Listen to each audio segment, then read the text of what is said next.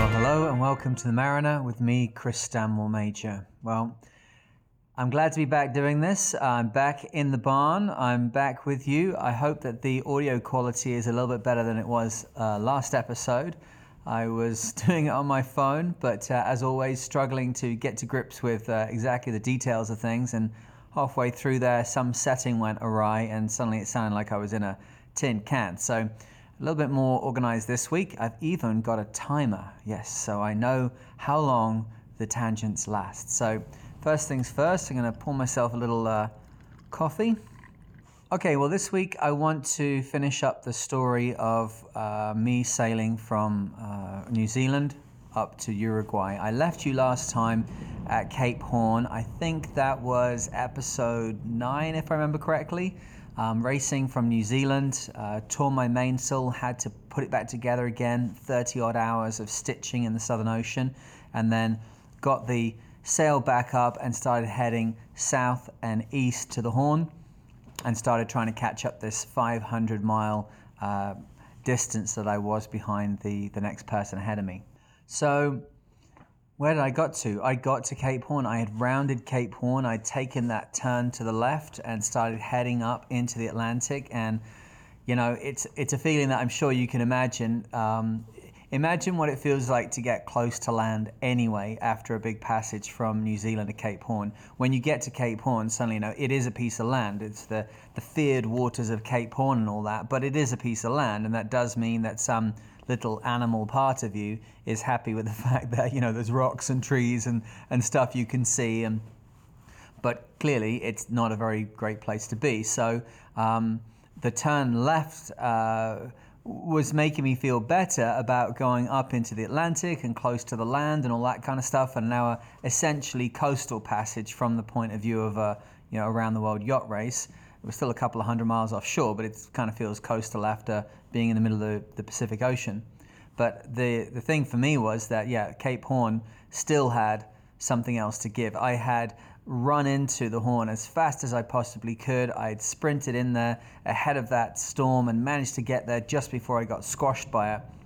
But the reprieve was only for about 6 hours. And as I went to sleep, turning and starting to drive up to the northeast as I rounded the Horn, the wind started to build and build and build, and within a very short period of time I was going upwind in 40 knots. Now the good thing was that I was relatively close to the coast, so although on the west side of the Horn the waves would have been going from basically from the east side of the Horn all the way across the Atlantic and underneath Cape Good Hope, and then all the way across the Indian and under Australia and under New Zealand, and then all the way across Pacific, there will have been wave energies that literally will have left the east coast of South America, circled the planet, and then were smashing back up against the west coast with enormous force. But meanwhile, just maybe 100 miles to the east on the other side of the coast, the fetch, the open water that gave the wind time and distance to build waves, the fetch was actually very short. So although I had waves, they weren't that huge. But what they were, which is always a headache for any kind of sailor, is it was new swell. The wind is blowing, just like me blowing across this cup of coffee, but I make little waves, but in that millisecond as I start to get going, and there's no kind of cadence and no rhythm and no regularity to the little ripples that I'm creating, it's a completely disturbed, turbulent interface between the breath that I'm creating and the surface of the water. And the same on the ocean, when that new breeze comes in and it starts to pick up the waves, there's no pattern to anything, there's no regularity to anything, and so new swell is a nasty thing. And it's a very nasty thing if you're in an open 60, which is basically like a windsurfing board. It's flat, flat, flat at the front and at the back, and it is designed for one job, which is going downwind, or certainly across the wind, as fast as it possibly can. If you were going to compromise the open 60, the first stepping off point would be the Volvo 60, which has a lot more rocker to the bottom of the boat, a lot more curve from the bow knuckle, where the bow meets the water and becomes the underwater sections of the hull. That turning point we call the knuckle. From the knuckle to the keel and then back up to the transom is a lot more curved, and that gives the ability for the boat to go over the waves and pitch up and pitch down with a little bit more smoothness. It has a lot more camber to the bottom of the hull, a lot more radius, certainly in the underwater sections of the bow. So as you come off a wave and then slice into the next one, there is a bit of an element of dispersing the water rather than just slamming into it. And the boat would have a bit more of a pinched stern, as the Volvo 60s do compared to the Open 60s, so that as it's tipped on its side and it's sailing along, the bow, which is obviously as the wave comes towards the boat and the boat comes towards the wave, if you're a seagull sitting on the water watching this boat coming towards you, there's an angled surface which represents the angle between the bow and the widest point of the boat. But as the boat passes, when you've got a pinched stern, you then have the fact that the waves can come out of compression underneath the boat and can distribute and kind of continue on their way as the boat's stern lifts up and away from the surface of the water. That's why a boat which is a nice compromise of upwind and downwind obviously is pinched at the bow, but then is somewhat pinched at the stern. The final say on that being a collar archer double-ended hull configuration where the front and the back almost look the same. But if you were going to compromise an Open 60, your first stepping off point would be a Volvo 60, which is what Challenger is, and then you would be on to boats which have got a much more reasonable, normal kind of traditional hull shape, getting all the way in the end to something which is a very traditional shaped boat which might have a very deep 4 foot, if not a full keel running from the bottom of the keel right up to the bow, an unbroken line of timber or metal or fiberglass, whatever it is, creating a semi-knife-like edge that can cut. Oh, listen to that wind blowing against this barn. Oh, it's pretty cold in here, and you can tell why. It's not winter is not finished with us yet, but the design of boats, an Open 60 is good at one thing, and that is power reaching off the wind, and for that this flat construction is necessary. So as I turned and started to go north around the Horn, I am just pounding and pounding and pounding in this new swell with this boat, which is optimized for something completely different. So I started to head north, and to be absolutely honest, having, I think, emotionally weathered getting through the Southern Ocean and physically weathered getting through the Southern Ocean, I slept, and I slept for a good period of time. The wind was very strong. It was very easy I was snugged down pretty much as tight as I was going to go into my little trinket, my little staysail, and probably third reef on the main or something. There was no more reefing to be done. It wasn't due to go above 40, 45 knots. And the autopilot's very much able to drive by the apparent wind. So there wasn't much for me to do. In that part of the world, there is traffic, but my forward motion at this point was probably 6-7 knots. I've got my radar on. I've got my guard zone in play, which is where the radar, basically it's a power saving setting the way I run it on what's called Watchman, and then I have a guard zone. So I set the radar up so it's got the Watchman setting on, which means that it will come on and it will scan 10 or 20 or 30 times, which only takes it, 10 or 20 seconds. If it detects something and that is inside the guard zone, which I discussed just now, then it will bleep, an alarm will go off and it will tell you something's there. And if not, then it just goes back to sleep, and it goes back to sleep for 2 minutes or 5 minutes or 10 minutes or whatever it is. So when your forward motion through the ocean is only around 5 or 6 knots, I can leave it to 10-minute scans, and then I can if it gives me a ping, an alarm, I know to look. Now, how is it giving me a ping and alarm? Because they don't normally do that. You have something called a guard zone, which you can select in one of the settings of your radar and then draw it out in either in a radius around the center of the screen or in a little kind of barrier ahead or behind all the way around you, like a little kind of wall around you. And then if anything enters that box, anything enters it then stays there and is on consistent scans, then an alarm will go off. So the great way you can use this is that, yeah, if you put it on Watchman and you put it on the guard setting, the upshot of all that is that you can have it essentially off, have a little bit of a snooze. If it detects something, it comes on. Now, the other thing it does for me on the Open 60s is it works in conjunction with the Active Echo. And Active Echo is a radar detection system. I'm on a 60-foot boat with a radar which is probably only 15 feet, if that, 15 feet off the water, 10 foot up the mast. It's got a very limited range, and I am having to trim the radar signal up off the waves. I've got my wave filter on, my C filter on, which means that the lower apron of the radar is lifted. It's focused up and away from the sea a little bit, so it's not picking up every wave around the boat. On the Open 60, it is on a pivoting bracket, so it is at least staying pretty horizontal to the horizon. But between putting the C filter on and the limitations of that height, my biggest issue is, can I detect something? But the great thing about being down there with the shipping that's down there is obviously big ships have all got their radar on, and that's where the active echo comes in, because when it picks up a radar signature of 3,000 gigahertz signature coming from an X-band radar, it will sound an alarm. So for me, sleeping, what it sounds like is sleepy, sleepy, sleepy for 9 minutes and 59 seconds, and then the radar will come on, and because it's transmitting radar signal, the active echo will come on, which is like a beep little alarm.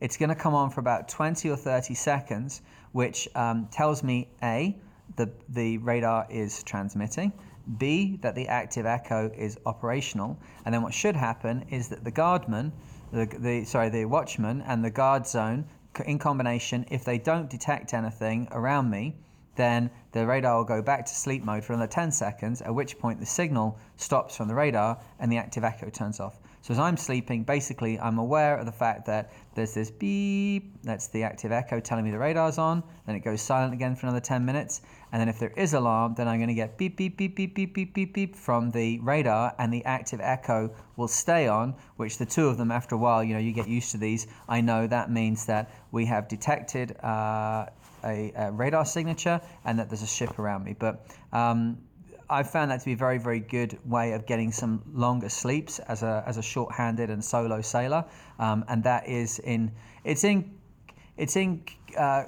communication with and in conjunction with the fact that I'm looking at where I am, I'm looking at my visibility, I'm looking at the shipping lanes, I'm looking at the volume of traffic likely to be in that area. Like, it's not just like I go to sleep and I hope it works, because obviously complete battery dropout and power loss would end up in silence and I could sleep on forever. But this is, bear in mind that the watch that I'm discussing, this multiphasic sleep where you're in and out of sleep all the time, I'm still waking up probably I'd set the alarm clock there for every 99 minutes. So that's the maximum it can give me. So every hour and a half, I'm completely awake and on deck and having a look around and making sure everything's okay. We've got a forward motion of maybe 8 knots, so I'm doing maximum 12 miles forwards, a lot of leeway, and I'm scanning every 10 minutes with the radar and everything, and let's try to catch that as I'm sleeping. So I take the turn, I'm having a big sleep, and I think in total, in phases, I slept probably about 6 hours. 6 hours in which I didn't do much apart from the most basic things I had to do. So finally, I wake up, and maybe, I don't know, by the time all that's done, maybe 100 miles or something around the corner from, no, maybe not that much, 60, 70 miles, I guess, around the corner from the Horn. And I'm sitting up on my bench and having a look around, looking out the windows, stretch, yawn, think about something to eat, and I hear slosh, slosh. Oh, it's a bit of a funny one. What was that noise? Slosh, slosh. Huh. There's something up here. Something's up. Some water's somewhere. I'm not unaware of the fact that water can get in the boat. So, okay, no problem. Have a look around me. No. Have a look into the lazarette, which is my... Initially, I'll always look in the lazarette first, because the autopilots are in there and they're electrolinear. If they get wet, they will stop working. So water in the lazarette also, if you have 10 centimeters of water in the lazarette, that can be sloshing around to the point where it is on the electrolinear rams and you have got a problem. But okay, no problem. Well, must be in the front of the boat.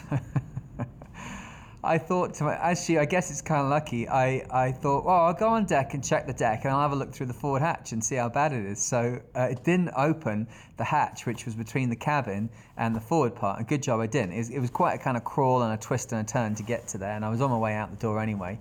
So I went on deck, had a look around at a few things, opened the hatch to the forward part of the boat, which is like 20 foot of the boat, and it's deep. It's like really deep. The water, there's a lot of water inside. And for anybody that really knows their sailing, you may have read a book by Sir Robin Knox-Johnson where he chronicles going around the world on his Open 60 in the Velux Five Oceans race. So this is the same boat. We're talking about the same boat. It was grey power for him. It was Spartan for me. But I did not read that book. Bear in mind that this trip around the world was in 2010, 2011, this would be. Didn't read that book until I read it in 2018. And I knew it existed, the book, but I was like, no, I don't want my experience to be influenced by somebody else's experience on the same boat. Well, had I read that book, I would have discovered that he struggled a lot with a major leak on a daggerboard casing, and whatever had happened, whatever he'd had fixed, whatever was the history of it, it had come loose. And there was a lot of water.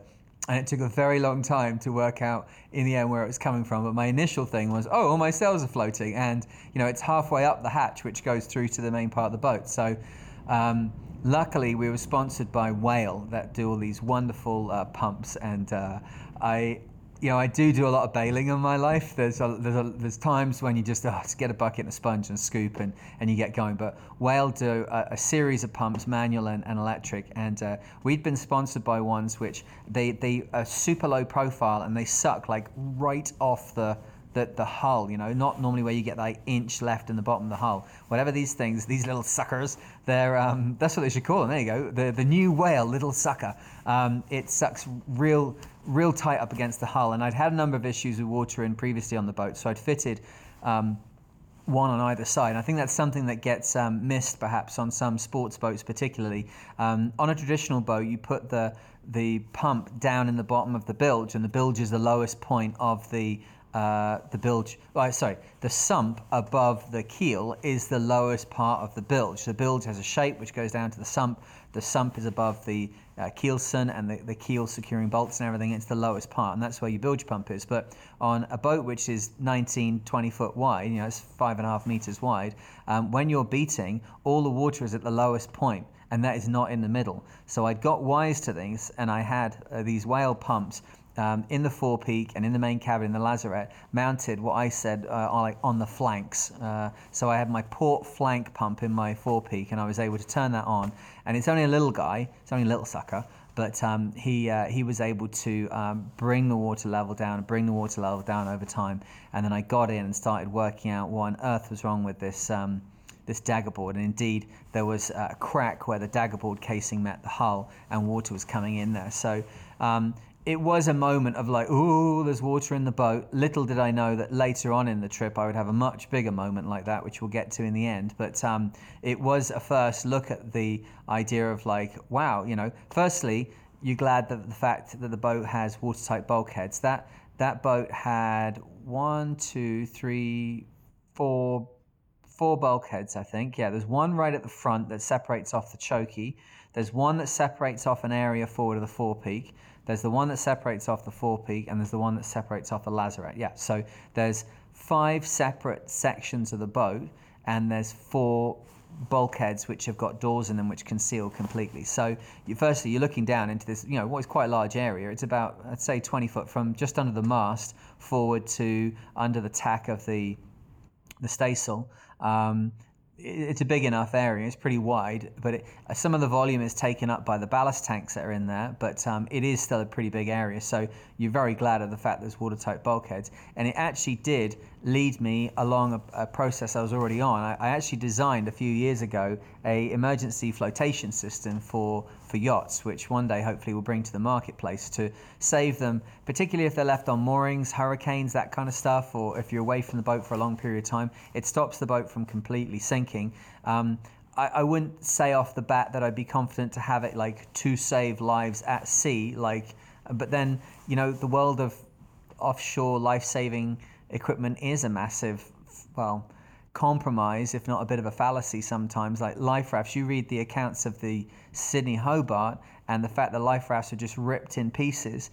You'd consider just how awful life is inside a life raft. Like getting into a life raft is no kind of good thing, so it's not like it's a great option.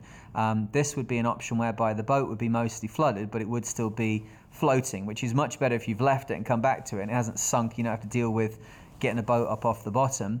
And you can always, most electronics should be above midway up a cabin anyway because of water ingress. So with a little bit of sense, it can be a very useful thing. But this was a moment where I looked in there and thought, God, I wish I'd already built that thing, because it would have been great. It would have gone off inside this area of the boat and massively limited how much water was in the boat.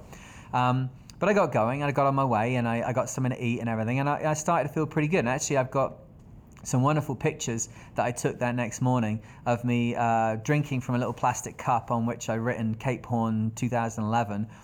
And then I held up little pictures for my mum and dad and for people that were important in my life at the time, and my girlfriend at the time, and to say, hey, look, I'm here, I did this. And I think for a lot of them it was a point of really oh God, thank God for that, he's out the Southern Ocean. That's how I felt. So started going north, and obviously the next kind of major thing that was ahead of me was the Falkland Islands. And the Falkland Islands ended up being, for me, a very interesting tactical moment. Everybody else had gone outside the Falkland Islands, and that is by far the most normal way to go. Obviously, if you're going inside a group of islands, suddenly you're dealing with currents between the islands, you're dealing with navigational hazards, and you're dealing with the wind shadow cast by the islands themselves. But everybody ahead, the way that the line was going on the chart and the weather patterns they'd been in, bear in mind by now we're down to the guy just ahead of me, which was Derek Hatfield, was 80 miles ahead of me, and the guy ahead of him was Gutek, was maybe 120 or 130 miles ahead. Brad was still 200 miles ahead, but and I think I really, by this point, I'd lost that big advantage I had coming into the Horn, where I just had this stronger weather system behind me. I had the bit between my teeth. It was downwind work, and I had the exact sails to sail that angle. This now was a case of, it was a pretty level playing field. So if I was going to make any gains on the people ahead of me, I was going to have to do it old school, little by little. There was not going to be any of this kind of video game excitement I'd experienced for the last week of just catching people hand over fist every scheduled report. Oh, note to self, don't leave the coffee in the cup while you're talking. Now, I've got my thermometer with me this time, and I can report that it is 3.5 degrees Celsius in here. So, yeah, very, very similar to being at Cape Horn, although the wind's outside and I don't have to go into it, but my hands are equally cold. So the Falkland Islands were coming up, and what I saw an opportunity to take a little advantage. And, there's that old thing in sailing that you're never going to get back into the leaders if you do exactly what they're doing. You have to be better at sailing, you have to take more advantages from the shifts you're given, or you have to make a different choice about how you're going to run that leg of the race, otherwise you'll never catch up. So, oh, thank God, a warm cup now. So what I did is I took this line. I'd have to look at a chart to remember exactly. I was thinking the other day, Yellow Brick store the routes from all the different boats they've tracked over the years. And I wondered if Yellow Brick actually still have my route from the 2011 Velux race. That would be awesome. I don't think I was ever aware of that at the time, that was even a possible thing. Maybe it wasn't. And I'm sure it's long since deleted. Can you imagine they're storing every boat's position for the last 10 years or something? But, stranger things have happened. I can't imagine it's a very big file. But, I don't know exactly where I went, but I remember this. The gap that I was going through was half a mile wide. And as it came to it, I was doing pretty nicely. I was doing 16 knots, and I was heading towards this gap, and it was before dawn. It was pitch black. It was before dawn. But what I do remember is that I had to do an interview for Radio 5 Live from the BBC in the UK, a live interview. I'd done a few of them, and I don't think in my head I'd really realised how many things were all going to come together. It was only 10 minutes, but I was sitting at the nav station where I had to be with my little headset and my mic and everything, and I'm talking to the producer, okay, are you there? Yeah, and they're just finishing up the song, and then they're going to cut to you, and okay. And all the time this is going on, I'm looking at this chart plotter in front of me, which obviously, bear in mind, I've been way offshore for thousands of miles, and I've already had that experience in Australia where I nearly drove into that island. So I'm very much concentrating on what's going on. I keep standing up and looking out the windows, but you can't really see directly ahead because the mast is there, so you can't see under the jib very well. So I'm looking at the radar, looking at everything. And this guy's, hey, yeah, how's it going? Where are you? Oh, I've got to sound really like calm and relaxed, like I've got it all together. Like, yeah, well, I'm at the Falklands now and I've caught up. Yeah, okay, and how is it now? Well, it's dark outside. Yeah, well, what's happening for you next? Well, I'm going to go through this narrow gap. And as I'm watching it, we are literally like,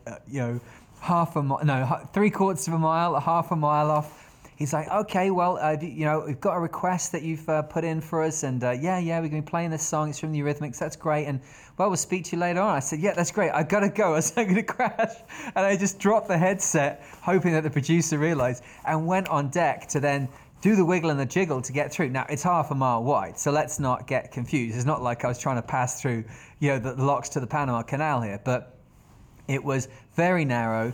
And the depth sounding, whilst the land was half mile wide, the depth sounding I had to pass through was only like quarter of a mile wide, and the Pacific Ocean is 2,500 miles wide. So I was very aware of the fact that I had to get through this little narrow gap, and down we went through it, no problem at all, popped out the other side, like, oh, that's it, sun came up, like, okay, great, and I had taken a little bit of advantage from it, and I do thank Alan Neybauer, who was one of the guys from, I think he was the assistant race director for that race, but he was much closer to our project than that. He was a great friend to what was going on, and he at the time he was.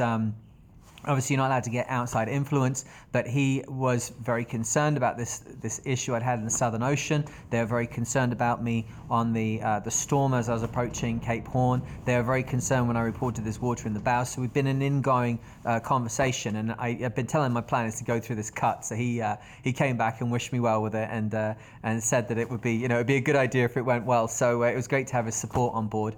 And of course, I should mention all through this that I had a fantastic supporter. Actually, I haven't mentioned up to now, and that was Donna Atkinson. Donna Atkinson was a crew member when I did the Clipper Around the World race, and she was an absolute stalwart of that of the Clipper campaign going around the world. She did a lot of the resupplying, a lot of the admin. She, I'm very good at one thing, and I'm not quite worked out what it is yet, but I'll tell you as soon as I find out myself. But it's definitely not admin. And it's definitely not dealing with confused and confusing logistics unless it's an emergency situation. If I'm good at anything, it's pulling the irons out the fire in time that there's no kind of disaster. It's not the things that Donna's good at, and she got me through, along with help from other people, she got me through getting the boat on the water and getting the start line. And I usually say to her, just tell me where to stand and what to wear, and I will do the rest. Are we doing something in front of a school? Are we doing something in front of managing directors? Is this?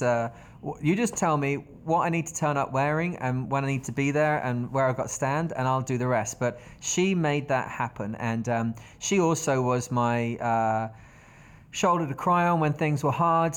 She was always there to give me information and kind of bustle me along and pick up my spirits when they were low. And she would do things like send me you couldn't send movies backwards and forwards, stuff like that. I'm on a broadband connection on a yacht at sea, and it's 2011, but she would send me the PDFs of the scripts, and I would read them because I'm a big Star Trek fan, and I'd be reading the scripts and comparing what the differences were between the original and the film in my head, and just things like that. And her support, and I remember particularly around this time coming up from the Horn, she was absolutely fantastic, and it was marvelous to have her and her energy and her dedication to what was going on. And the funny thing was that after that all finished up, we've hardly communicated in years since. I've hardly communicated with any of my Clipper crew really. I think I bounced off the back of Clipper so fast and so hard into the Round the World thing that there was no opportunity to create a connection and to create a relationship and an ongoing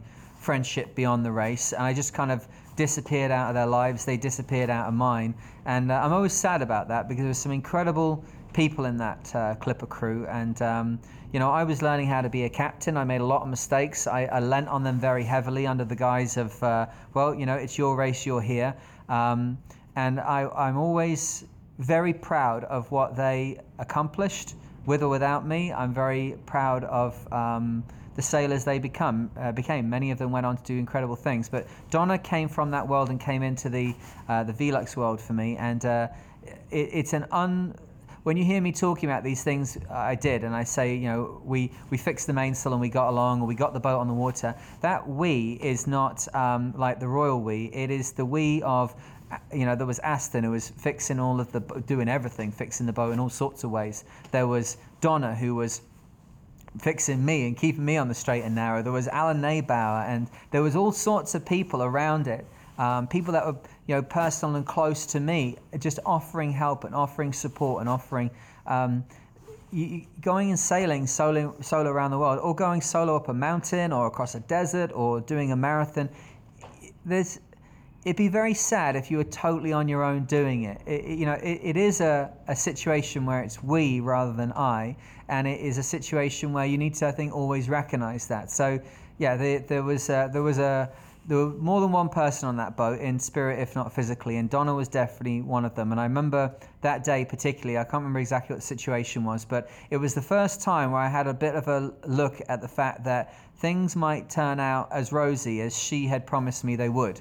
And I'm forever grateful, and thank you, Donna, that you kept me going through those times. So I pop out the back of the Falkland Islands, and suddenly the people ahead of me are actually like quite close, like really quite close. Oh my God, it goes cold so fast, it's crazy. Although it wasn't particularly warm when I got here. So the situation ahead of me was one which had seen playing out quite a few times in this race. Brad Van Loo in his boat Le Penguin was way ahead, and Brad had this race. I believe Brad had this race won before he ever went to the start line, and that is the best piece of advice I have ever heard in yacht racing. But it basically covers business, anything, right? It's Sun Tzu all over. It's a Chinese general from was it 1,000 years ago or something. His wisdom being passed down works. You've got to beat the opposing army before you ever step foot on the battlefield. And he had prepped that boat in such a way, the sail set that he had, the preparatures that he had, the experience that he'd already won a solo around the world race previously, like in his class, he was streets ahead.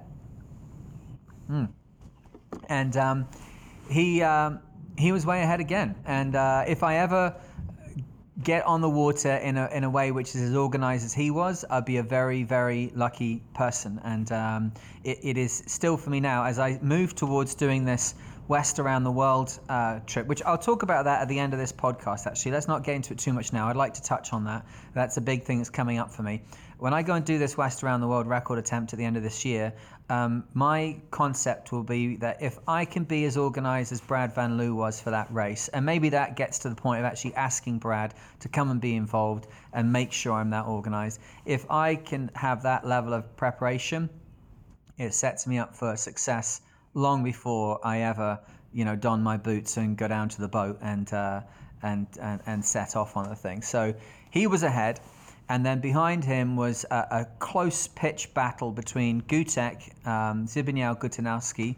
I'm sure I've just murdered his name, but if I say it fast, then Zbigniew Gutanowski. If I say it fast, you won't notice so much, but we all knew him as Gutek. And he had done the race, which was a multi-hull race around the world in 2000. He'd had a lot of success on keel boats, dinghies, all this kind of stuff, and he had fantastic support in the form of Marjek, who is the guy actually we just worked with recently down at the Caribbean 600, and then he did the Heineken Regatta with the Volvo 65. So Magic's gone on to incredible things as well. But the two of them together were a potent force, both off the water, prepping the boat, and on the water, making that much older boat go very, very fast. And behind them was Derek Hatfield, who was at that point on his third trip around the world. He'd come third in his division in an Open 40 in 2000, I believe. He'd then got a fantastic campaign together to do the 2008 Vendée Globe, but unfortunately had suffered damage to his mast in the Southern Ocean and had to come off the racetrack. But he had incredible experience and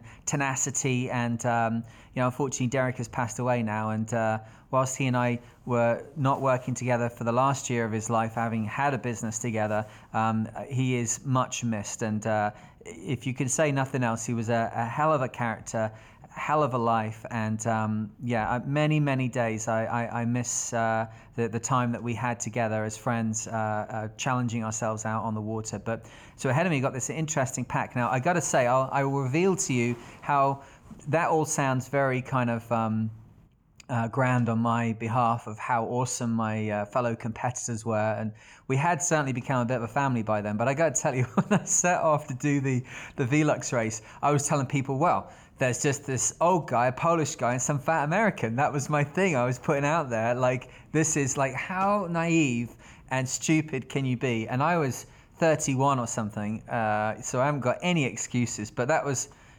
where I thought I was. I just come off the back of coming 7th in the Clipper race. Like, well, the sky's the limit now, right? Yeah, right. So then I went to learn how to be a sailor. So by this point, having come through the Southern Ocean, being trounced on every occasion in every conceivable way by these awesome sailors, I was very respectful of who was ahead of me and the competency of their campaigns. But however you want to put it, they were getting very close. So it was time to do what I could. So I started pushing the boat harder and harder. Again, now in a new mode, going upwind. I'd been very much educated by the fact that coming out of Cape Town, I did not have a code 0, and my boat required one to go upwind at the correct speed. The code 0, if you don't know, we could have a quick chit chat about that now. The code 0 came onto the water first in the 1997 Whitbread race. It was on EF language, and it was Grant Dalton's boat. And I think Grant Dalton and his crew are pretty much credited with taking ocean racing and making it into the highly professional, highly specialized pursuit that it is these days. I would argue these days it's almost getting a little bit too like that, but they made it that they were worrying about inches and minutes and, every trim, whereby previously I think there'd been a little bit more of a lackadaisical kind of style about it. Sail technology was developing, things were coming along. You have to understand with sails and sail technology, I have a book here somewhere called Looking at Sails, which is, I gotta say, probably one of the worst titles for a book ever, and yet the book itself is awesome. I'll put the full title and the author in the link below this. But in that book, it's the first time I did a lot of reading about sailing, a lot of reading, and they're always talking about, it's a Venturi effect, and the air on one side of the sail is going at different speed to the other side, and they're just taking Bernoulli's law of lift on an aeroplane and then trying to apply it to sails. And by 97, we'd started to realize that basically we don't know how sails work. This is what I find amazing about sailing, is that you're at 1997, which is at least 1,997 years since people have been out on the water, but very clearly, they'd been on the water long before that. Probably 5 or 6 or more thousand years of people being out on the water. I was just doing this seamanship online training video for Patreon yesterday, or a couple of days ago, and I had to look up a detail. You know that the oldest piece of rope that's ever been found was carbon dated to 40,000 years ago. 40,000 years ago. Now, that is not to say that people were sailing 40,000 years ago, clearly, but, they had the kit. Like, if you could dig out a log and you've got something that you can weave into, some palm fronds into some kind of sail, and you've got a little bit of line for a bit of rigging, you can go. So I find it incredible that by 1997, we just started to understand. And if you remember back, that's kind of like when, you started getting those little things that stick up on the end of the wings on airplanes, those non-planar winglets that help with the end wash off the end of airplane wings, and suddenly, they're all much more efficient. It's because the ability of computers to properly map aerodynamic and hydrodynamic flows started to improve to the point where we're actually able to understand what makes a boat go forward. So it is a very interesting time in sail design, and we should discuss that at some other point. Like, I chat about all sorts of stuff during this, and I listen to it 1 or 2 more times it goes through editing, and then so if you want to hear about the development of sails and the way that modern square top sails are like Chinese junk rigs, and you want to hear about planar winglets versus non-planar winglets and all this kind of stuff, somebody put it in the comments or write to me and tell me, yes, I'd like to hear about sail design through the ages, okay? Because it's very interesting, and it's another idea of how we go around in big circles in sailing, which bring us back to exactly basically where we started. Not too many spoilers, but there's not much difference between a big gaff rig sail and a modern square top main, is there? But anyway, so 1997, Grant Dalton and the boys, hang on, bit of a coffee here. You can tell it's kicking in, right? It kicks in about half an hour through. Grant Dalton and the boys, they want to create a solution for going upwind. I have here with me in this room somewhere the sail changeover charts and the VPP, the Velocity Prediction Program output, the hand-drawn polars for Yamaha, the boat which we owned out in California. Now, it's the original, the information, and they went to sea in the 93 Whitbread race with 17 sails on board. 17 sails.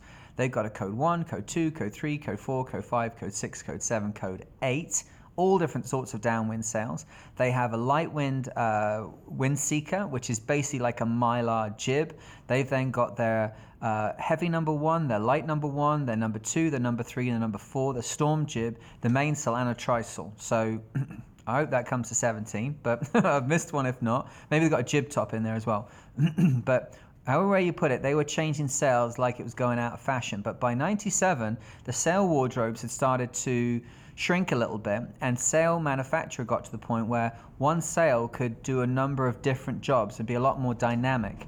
And it's this opportune moment where all of these downwind sails, which were referred to at that time as code 1, code 2, code 3, which relate to a reaching or running sail, heavy reaching and running sail, lighter reaching and running sail, much lighter reaching and running sails in pairs.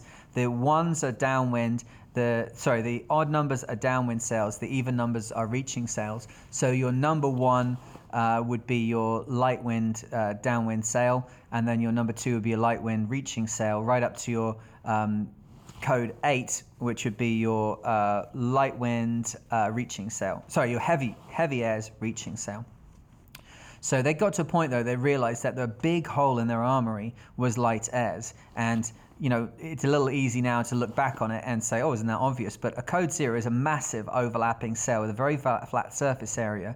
And if you think of another craft that man has shaped, which has a similar principle, what moves very slowly through wind and needs to create lift with very little other propulsion? The answer is a glider. So what configuration and characteristics do a glider's wings have? Well, they're very long, sure, but we could say in a different way, they have a lot of surface area. So they have a lot of surface area, and that is one of the elements that the code 0 brings to bear, is that it has this very large surface area, and then it has a lot of forestay tension, which then means that it has a very flat surface area, which is able to start to develop a little bit of pressure. That it acts as a barrier essentially to the wind. The wind has to turn, create a little bit of pressure, and then start to move across the surface of the sail. Now, on a boat which is suited to having a code 0, like a sports boat or a boat with a very high power to weight ratio, like a Volvo 60 or at that point a Whitbread 60, that small amount of force that it's able to create means that the boat's able to start to move forward very, very nicely in very, very light airs. And then as the boat moves faster forward, then you've got a little bit more wind coming over the bow. The boat is creating wind. The boat wind adds to the true wind coming over the water. And suddenly you've got a sail in the code 0, which is like sorcery. It's like magic. It's insane. It will literally produce wind. It will manufacture apparent wind for you. And if you know what you're doing at the helm and you can sense it and you can feel it, it is absolutely incredible. The Grant Dalton boys, at the time with the code 0, they were accused of having an illegal sail because they actually used their brains, and this level of understanding had been reached where they understood how sails work, and this new sail had been developed. But at the time, code 1, code 2, code 3, code 4, in pairs, you're running and reaching sails in different wind conditions. This code 0 name came from the fact that they needed like a secret name for it that they could refer to it as, so that people didn't overhear what they were doing. They're in and amongst a profession and a sport and an industry that's very interested to hear what people are developing. So the name Code Zero came out of the fact that it was a flying headsail. It wasn't a code 1, 2, 3, 4. It was this new thing, this Code Zero. And that obviously has stuck around for a long time since. But yeah, inspiring days. If you want to hear more about Code Zeros and IRC ratings, hint, hint, if you want to hear about how to make your IRC rating better, somebody write to me in the comments, else I'll forget, and we'll do one on IRC ratings and how to get them a bit better. For those who don't care what IRC rating is, well, you know, don't worry. There'll always be lots of tangents. I'm sure talk about lots of other things. Okay, but anyway, back to where we were, which was me sailing up the coast heading towards Punta del Este. Now, I didn't have the Code Zero, but the good thing was that I was just able to pick an angle where I didn't kind of need it. I didn't need the Zero. I have a very large solan on that boat, which goes right from the stem of the boat right up to the top of the mast, on that boat, 26 meters in the air. So with that overlapping and sheeted on bar tight, and the main, if you've been listening to the last of these podcasts, get the batten at the lower part of the main, pull the pin so that you can pull the boom down and the sail pulls away from the mast so I don't destroy the mainsail track for the umpteenth time. And then I had this upwind mode.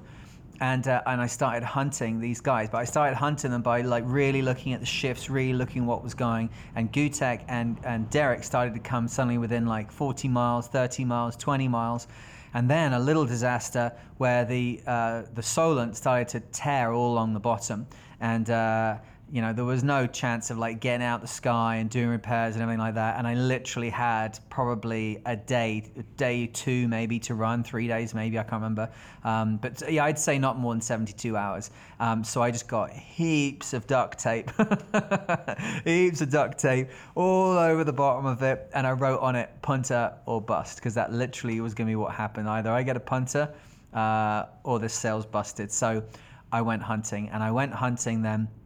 And I passed Derek, which, you know, it's kind of like a thing now, I passed Derek, but I haven't told this story properly in this detail for years. But, you know, that was a pretty momentous moment. The last time that I'd been anywhere near him would have been just off of the coast of New Zealand, I guess, or I was in contact with him within 100 miles, you know, 1,000 miles east of New Zealand. But New Zealand at this point is a number of weeks ago. No, that'd be... How long did we take? 3 weeks it would have taken to do it. This is 6,500 mile leg from New Zealand through the Pacific Ocean, through Point Nemo, round Cape Horn, and up to Punta del Este, which is in Uruguay there. So, you know, we're getting down to the last 3 days. I haven't seen these people. I passed Derek without seeing him. It was over the horizon, but it was momentous. And I had actually positioned myself nicely so I could actually come onto an even quicker line as the wind turned, which put Derek at a slight disadvantage. So I was gunning then. I was gunning. And as we started getting closer to the coast of Punta del Este, you know, Gutek was like literally just ahead of me. Like a moment came about where suddenly up on my AIS, which can only see 20 miles, pops Operon Racing. Like, whoa, okay. So I keep watching it. And when it gets down to within 7 or 8 miles, because I'm trucking, I go on deck. And I can see his boat. This is a round-the-world yacht race round below Cape Horn, and I can see the guy that's ahead of me, and the guy that's ahead of me is in second. By this point, Brad's already in. Like, we can almost discount him from the conversation because he wins so often. I'm now racing for second. So, oh man alive. So now I made a mistake. I made a few mistakes from here on, but I'd say the first one is that I decided now I've caught him up, now I can really go for it. And it's like, if you look at that, it's like, well, the net result is you caught him up by a series of actions, and then having caught him up, you changed those actions. So, you know, surprise, surprise, someone was going to go wrong, which it did, not to give too much away. But I could see him, so I trimmed to the best of my ability. That was good. It was good for speed. I took the helm and I started hunting him down, because now, you know, this is going to be a boat-on-boat pass. This is just Thursday night racing down the yacht club, and this guy's not that far ahead of me. Not sort of, we're doing like, you know, we're in the 12, 14, 15 knot kind of region. So when somebody's 5 or 6 miles ahead of you, it's going to take you time to get there. But we've got, you know, by this point, I imagine I don't know exactly timings here, but we're down. I pressed Derek with 72 hours to go. I guess I was into Gutek by 48 hours to go. And what becomes very apparent after just a very short period of time is that I had made a mistake by changing my plan, and I had to stop helming. And this is something we can touch on here now as well. Autopilots back in the day were controlled by Fluxgate compasses. Very simple compass setup, which basically it just reacting to the heading sensor.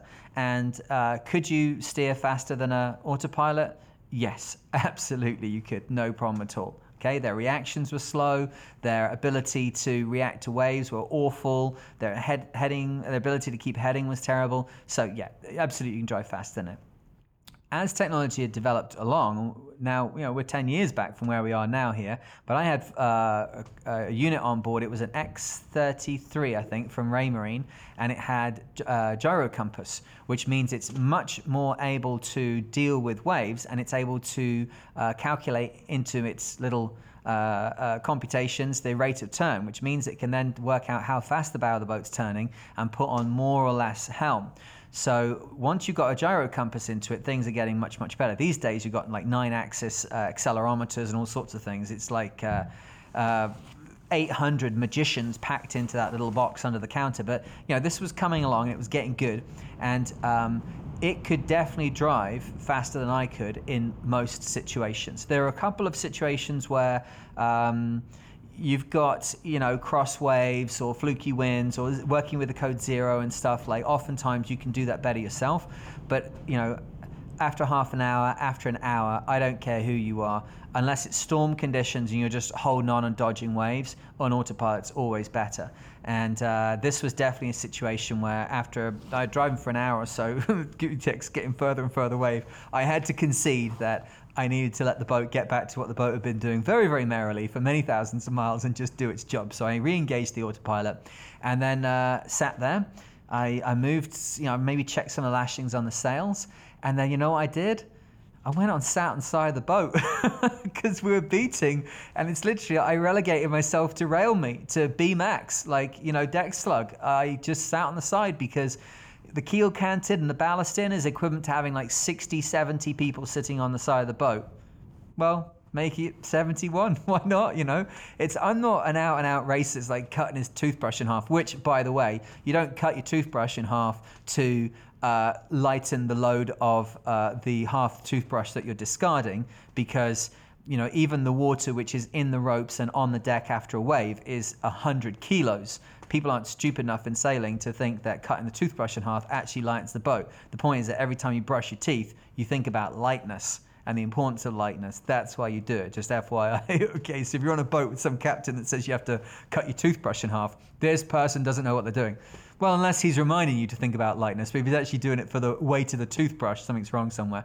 But I went and sat on the side, and I'm not sure that made any difference, but I did it, and as a concept of this is the best I can do with this boat. And slowly and surely, the boat, dragged in Operon Racing, dragged in Gutek. And if anybody is aware of this finish of the race, you'll be aware of what happened. There was a bit of consternation at the time with a very rude gesture that Gutek did to me at the finish, and that it wasn't sportsmanlike behavior. But I think that came from the fact, actually, I talked to him about this quite recently. When I went past him, I thought, well, I'll catalog this for the documentary. So I passed him. He's racing his heart out, and I passed him waving, filming him from a camera. So no wonder he was pissed off. So anyway, I went past him, right? But I'm only a little bit past him, and by now we are now into the last shots of this. This is all happening over a sliding time. This is not like an hour or two. This is many, many, many, many hours. So now we are at the point where we are getting into, I'm ahead of him, and there's like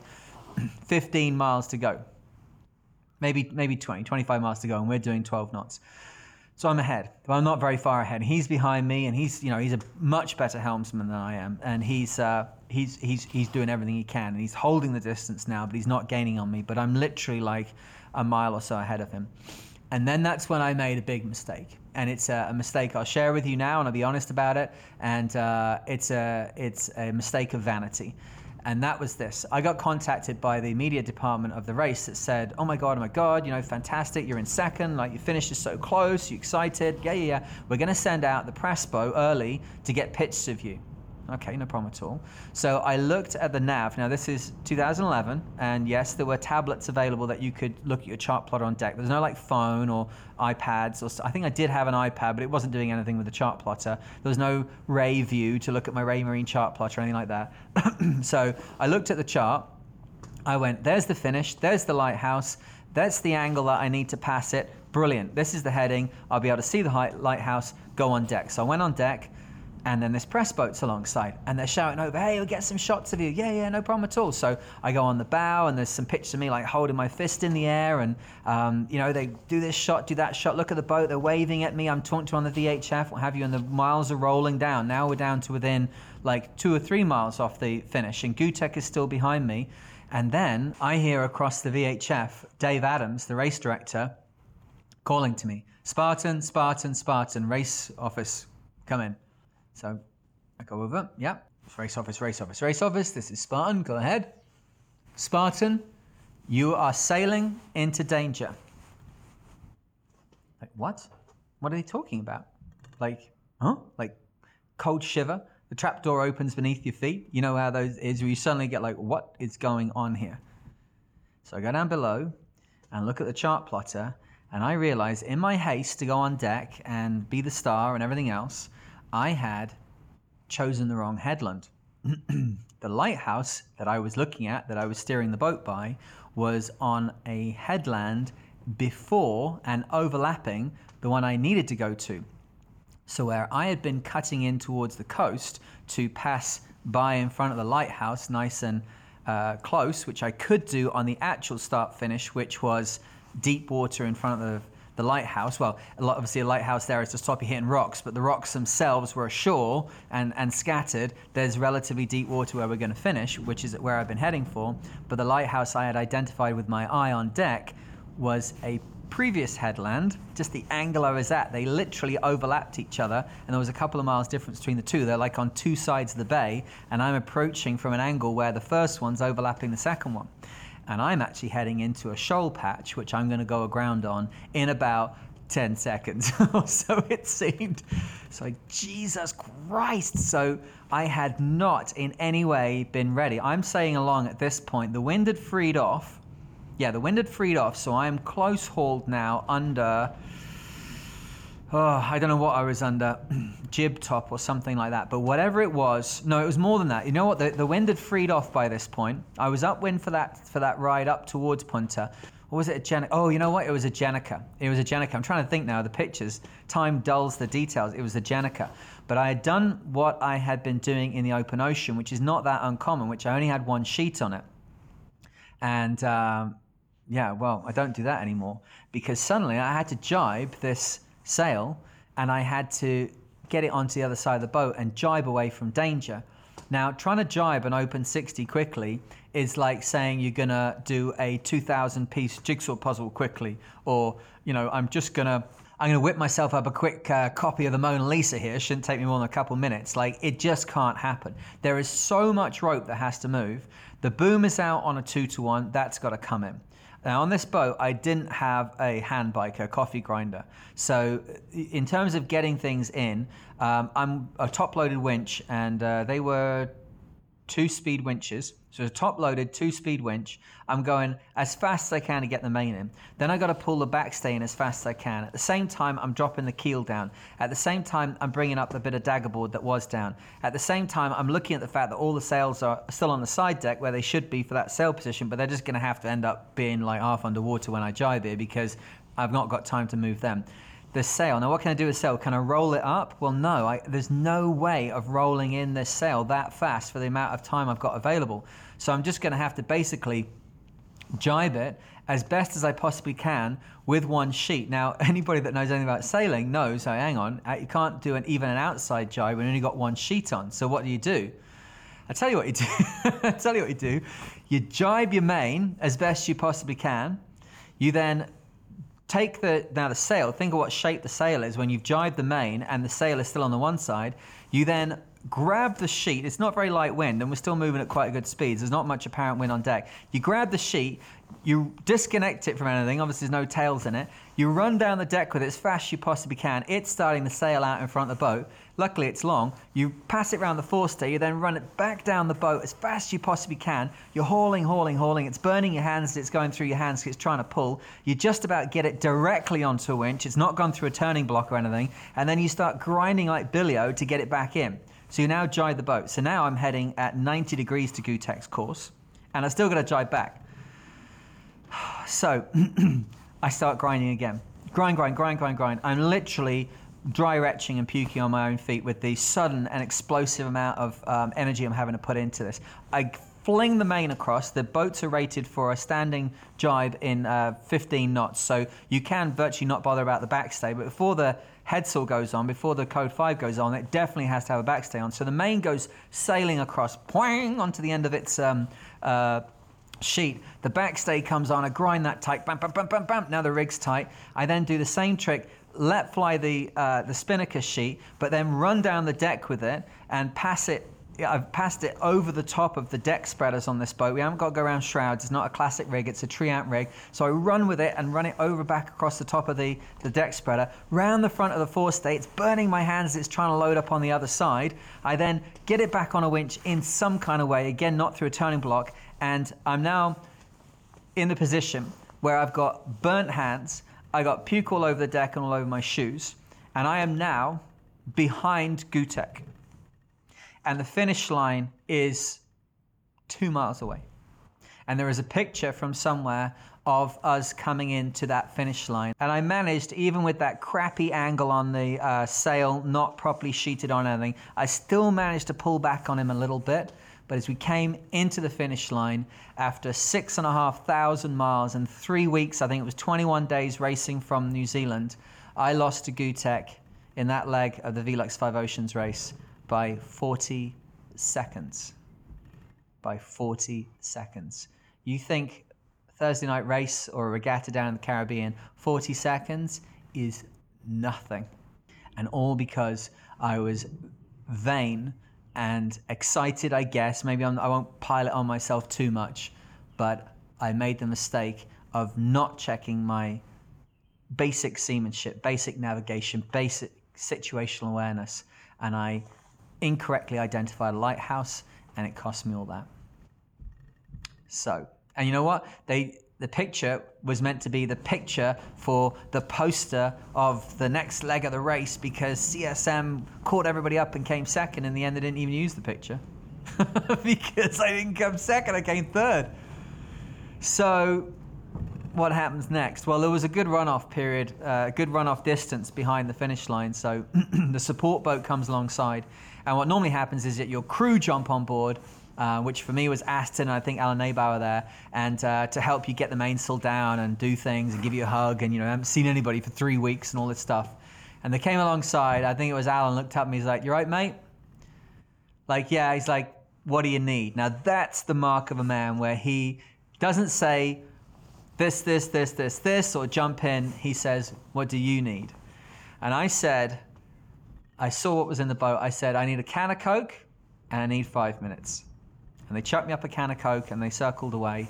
And I can't remember if I cried. I can feel it welling up in me now, because I can remember for the first time, I haven't told this story, I say, in a long, long time. But I remember that feeling, all that effort, 30 odd hours fixing that sail, all of the fear, the trepidation, the danger, the long nights, the impossible risk of running in front of that storm coming into Cape Horn, getting round the Horn, all the water in the bow, the risk of going up through the Falkland Islands, slogging night after night, trimming and catching up with Derek and passing Derek and getting past Gutek, and all of it came down, and I screwed it right at the last moment. And if I, how many places could I have caught back 40 seconds? People say that in yacht racing, like, well, it doesn't matter if we don't change it. We'll make the sail change a little bit later, or we'll, don't worry about it. Don't worry. If you're going to take it really seriously and you're going to do it properly, that level that Grant Dalton and the boys on EF Language took it to, when they brought that sail in, when they brought in that method of doing things on boats, 40 seconds counts. And I can tell you absolutely, if I could have got back one slight delay of a sail change, one, course change, one trim of the autopilot, one whatever, oh God, I would have paid anything I had to have it at that moment. But, and that's the but, I had already had this experience of completely falling apart on leg one. Emotional stress, too much for me, and just basically ended up with a blanket over my head. Couldn't stand the pressure. And I had put myself back together. And I think for anybody that's been through something like that or got close to it, you have to look at how to engineer that silver lining in that particular storm cloud. If you've come through it and you're out the other side of it, you can survive it. It's like seasickness. People say, oh, I can't get through it. If you've been through it once, you have to create and generate inside yourself that belief, I've been through this, I can get through this again. And in that moment of all those things, oh, isn't it unfair? What have you done? Everything else. I said to the boat, you did great. You did great. And I had this phrase I kept using myself at that time where I say to myself, now, Chris, you must be polite with yourself. I kept thinking about the fact that I was being too harsh on myself. So I said to the boat, you did great. And Chris, I'm dealing with myself in the third person to try and counsel myself. Be polite with yourself. You've done great as well. You just made a little mistake there, but no harm, no foul. Nothing's destroyed. No one's hurt. You did great as well. And I cracked open that can of Coke, and in the face of losing to Gutek and everything else, I celebrated what I had accomplished. I had thrown everything I had at it. And yeah, I'd screwed up a little bit at the end, but I only screwed up a little tiny bit. I had come a long, long way in my sailing. And at that point, I knew, okay, now the amount that we have to correct by, the amount that we need to learn, the amount that we need to develop by is getting down to very small things. We're getting down to little trims, 10, 20 seconds here. Just the smallest things that needed to be added onto this. And then I could really start pushing this fleet. So the boys in the boat gave me my 5 minutes. And when they came back, I had a big smile on my face and most of the can of Coke was gone. And I welcomed them on board and they gave me a big hug and said what a fantastic job I'd done. And they helped me get the sail down.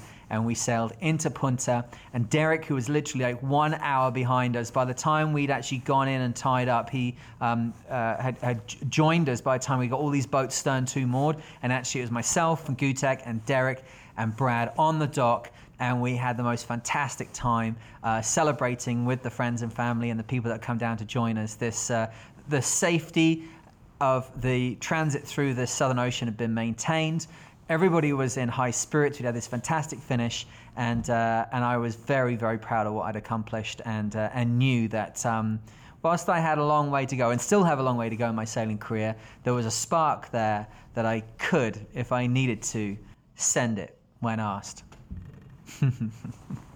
It's funny telling these stories, after this amount of time. It's exciting to get into that moment. I just finished editing the last podcast I did. It's Monday now, and I just released that podcast, and it was an absolutely awful experience editing it. Like I'd made some mistakes on how I'd set things up on the phone, and it sounded awful. I had to adjust loads of things in my sound editing program Audacity there, and I don't really know how to use it. And you know what? I came right off the back of doing that and this slog marathon of editing to get this very simple thing produced.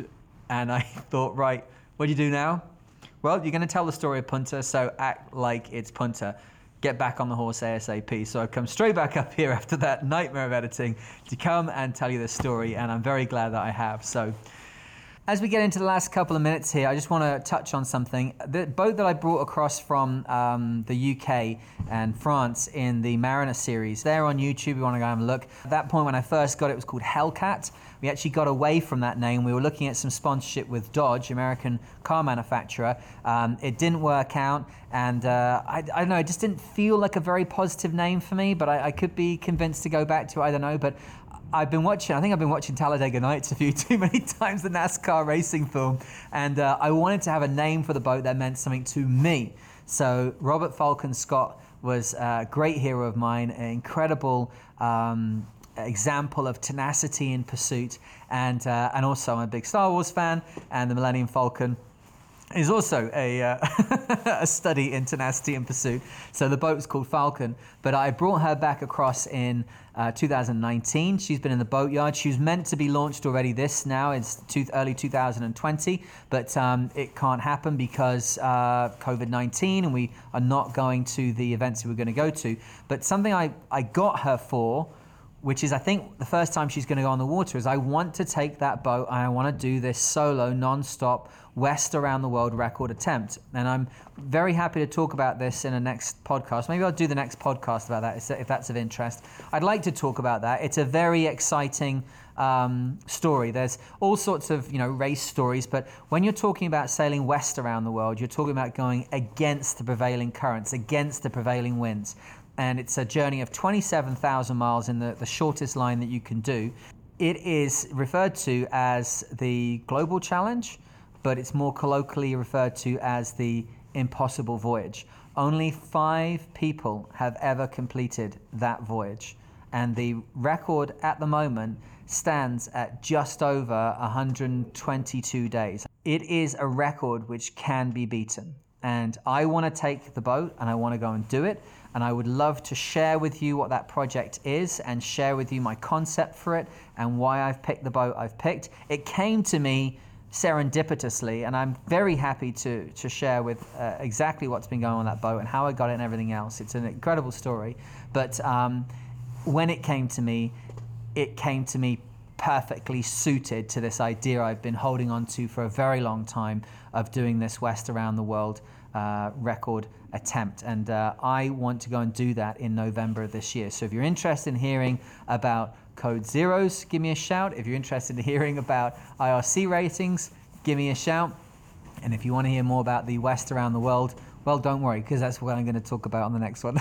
You can't stop me apart from not listening. So there we go. I hope that you enjoyed that story of sailing from Cape Horn up to Punta del Este, the closest finish in solo racing history, and a great opportunity to push myself to the very limits of what I could do, and reconfirm myself stamp it in adamantium that however bad things get, as long as you still got yourself, you can continue, but falling apart may be required to get through, okay? Sometimes the light at the other end of the tunnel is a train. It's going to have to run you over, and then you're going to have to get up and get on with things, and that's just the way it is, okay? Well, as I said at the end of the last one, when I use the phrase safe and sound, I really mean it. That's what I put in my logbook at the end of every voyage. I want to be able to write vessel sound, crew safe. And so I say to you again, I hope wherever you are and whatever you're doing, you are safe and sound, and I look forward to speaking to you in the next one. Cheers.